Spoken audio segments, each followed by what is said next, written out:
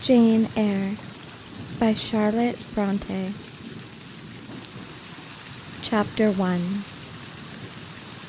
There was no possibility of taking a walk that day. We had been wandering, indeed, in the leafless shrubbery an hour in the morning. But since dinner, Mrs. Reed, when there was no company, dined early. The cold winter wind had brought with it clouds so somber, and a rain so penetrating, that further outdoor exercise was now out of the question. I was glad of it. I never liked long walks, especially on chilly afternoons. Dreadful to me was the coming home in the raw twilight, with nipped fingers and toes, and a heart saddened by the chidings of Bessie, the nurse, and humbled by the consciousness of my physical inferiority to Eliza, John, and Georgiana Reed. The said Eliza, John, and Georgiana were now clustered round their mamma in the drawing-room.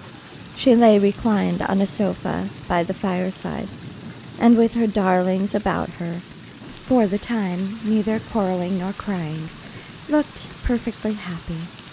Me she had dispensed from joining the group, saying she regretted to be under the necessity of keeping me at a distance, but that until she heard from Bessie, and could discover by her own observation that I was endeavoring in good earnest to acquire a more sociable and childlike disposition, a more attractive and sprightly manner, something lighter, franker, more natural, as it were.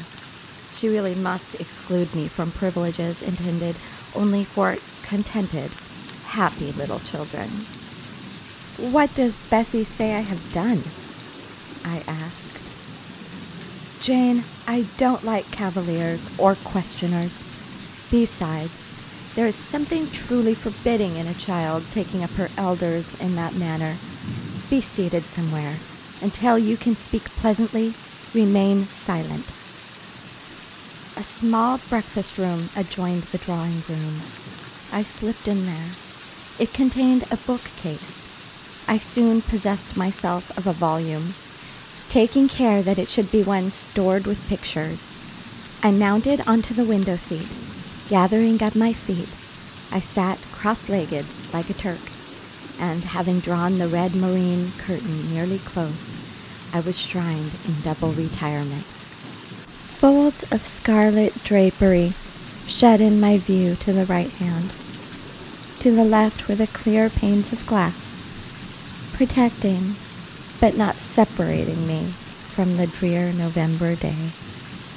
At intervals, while turning over the leaves of my book, I studied the aspect of that winter afternoon. Afar, it offered a pale blank mist of cloud. Near, a scene of wet lawn and storm-beat shrub, with ceaseless rain sweeping away wildly before a long and lamentable blast. I returned to my book, Bewick's History of British Birds. The letterpress thereof I cared little for, generally speaking, and yet there were certain introductory pages that, child as I was, I could not pass quite as blank. They were those which treat of the haunts of the seafowl, of the solitary rocks and promontories, by them only inhabited, of the coast of Norway, studded with isles from its southern extremity, the Lindeness or Naze, to the North Cape, where the northern ocean in vast whirls boils round the naked melancholy isles. A farthest Thule and the Atlantic surge pours in among the stormy Hebrides. Nor could I pass unnoticed the suggestion of the bleak shores of Lapland, Siberia, Spitzbergen, Nova Zembla, Iceland, Greenland, with the vast sweep of the Arctic zone, and those forlorn regions of dreary space, that reservoir of frost and snow, where firm fields of ice, the accumulation of centuries of winters, glazed in alpine heights above heights, surround the pole, and the concrete and the multiplied rigors of extreme cold.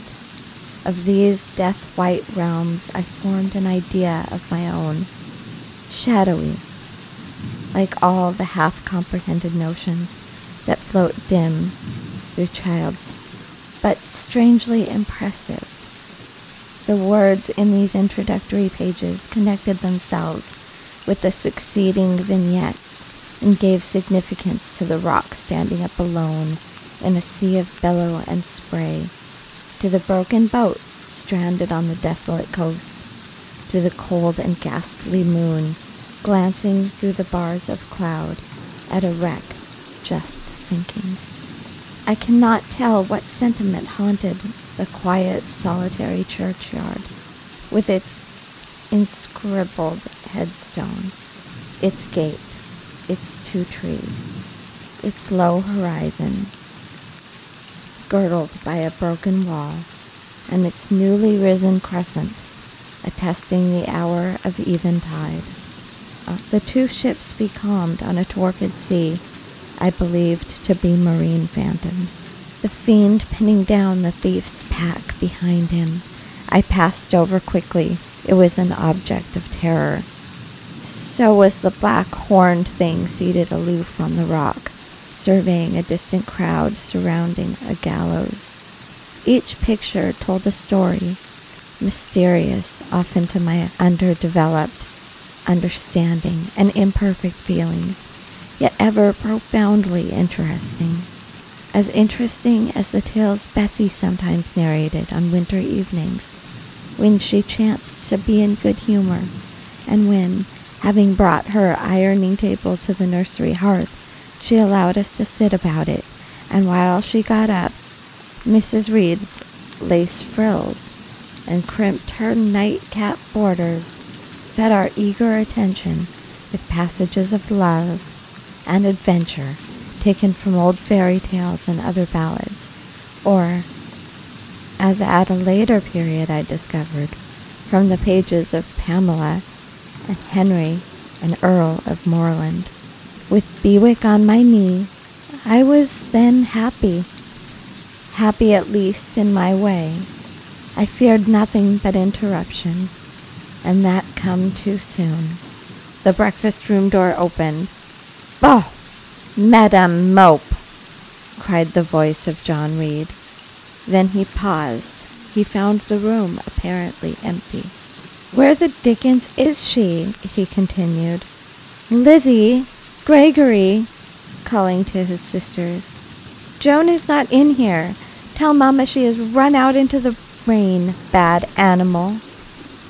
It is well I drew the curtain, thought I, and I wished fervently he might not discover my hiding place. Nor would John Reed have found it himself. He was not quick either of vision or conception, but Eliza just put her head in at the door and said at once, "She is in the window seat, to be sure, Jack." And I came out immediately, for I trembled at the idea of being dragged forth by the said Jack. "What do you want?" I asked with awkward diffidence. "Say, what do you want, Master Reed?" was the answer. "I want you to come here." And seating himself in an armchair, he intimated by a gesture that I was to approach and stand before him. John Reed was a schoolboy of 14 years old, 4 years older than I, for I was but 10. Large and stout for his age, with a dingy and unwholesome skin, thick lineaments in a spacious visage, heavy limbs with extra extremities. He gorged himself habitually at table, which made him bilious and gave him a dim and bleared eye and flabby cheeks. He ought now to have been at school, but his mamma had taken him home for a month or 2 on account of his delicate health. Mr. Miles, the master, affirmed that he would do very well if he had fewer cakes and sweetmeats sent to him from home, But the mother's heart turned from an opinion so harsh and inclined rather to the more refined idea that John's sallowness was owing to his over-application and perhaps to his pining after home. John had not much affection for his mother and sisters and an antipathy to me. He bullied and punished me, not 2 or 3 times in a week, not once or twice in a day, but continually. Every nerve I had feared him. Every morsel of flesh on my bones shrank when he came near. There were moments when I was bewildered by the terror he inspired, because I had no appeal whatever against either his menaces or his inflictions. The servants did not like to offend their young master by taking my part against him, and Mrs. Reed was blind and deaf on the subject. She never saw him strike or heard him abuse me, though he did both now and then in her very presence, more frequently, however, behind her back. Habitually obedient to John, I came up to his chair. He spent some 3 minutes in thrusting out his tongue at me as far as he could without damaging its roots. I knew he would soon strike, and while dreading the blow, I mused on the disgusting and ugly appearance of him who would presently deal it. I wondered if he read that notion in my face, for all at once, without speaking, he struck suddenly and strongly. I tottered, and on regaining my equilibrium, retired back a step or 2 from his chair. "That is for your impudence in answering Mamma a while since," said he, "and for your sneaking way of getting behind curtains, and for the look you had in your eyes 2 minutes since, you rat." Accustomed to John Reed's abuse, I never had an idea of replying to it. My care was how to endure the blow, which would certainly follow the insult. "What were you doing behind the curtain?" he asked. "I was reading." "Show the book." I returned to the window and fetched it thence. "You have no business to take our books. You are a dependent, Mamma says. You have no money. Your father left you none, and you ought to beg, not live here with gentlemen's children like us, and eat the same meals we do, and wear clothes at our mamma's expense. Now I'll teach you to rummage my bookshelves, for they are mine. All the house belongs to me, or will in a few years. Now go and stand by the door, out of the way of the mirror and the windows." I did so, not at first aware of what his intention, but when I instinctively...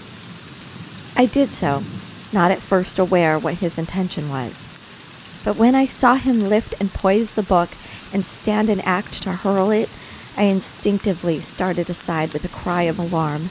Not soon enough, however. The volume was flung, it hit me, and I fell, striking my head against the door and cutting it. The cut bled, and the pain was sharp. My terror had passed its climax, and other feelings succeeded. "Wicked and cruel boy," I said. "You are like a murderer. You are like a slave driver. You are like the Roman emperors." I had read Goldsmith's History of Rome, and formed my opinions of Nero, Caligula, etc., and I had drawn parallels in silence, which I never thought thus to have declared aloud. What? He cried. "Did you say that to me? Did you hear her, Eliza and Georgiana? Won't I tell Mamma? But first..." He ran headlong at me. I felt him grasp my hair and my shoulders, that he had closed with a desperate thing. I really saw him a tyrant, a murderer. I felt a drop or 2 of blood from my head trickle down my neck, and was sensible of somewhat pungent sufferings. These sensations for the first time predominated over fear, and I received him in a frantic sort. I don't very well know what I did with my hands, but he called me rat, and bellowed out loud. Aid was near him. Eliza and Georgiana had run for Mrs. Reed, who was gone upstairs and now come upon the scene, followed by Bessie and Maid Abbott. We were parted. I heard the words, "Dear, dear, What a fury to fly at Master John! Did ever anybody see such a picture of passion? Then Mrs. Reed subjoined, "Take her away to the Red Room, and lock her in there." 4 hands were immediately laid upon me, and I was borne upstairs.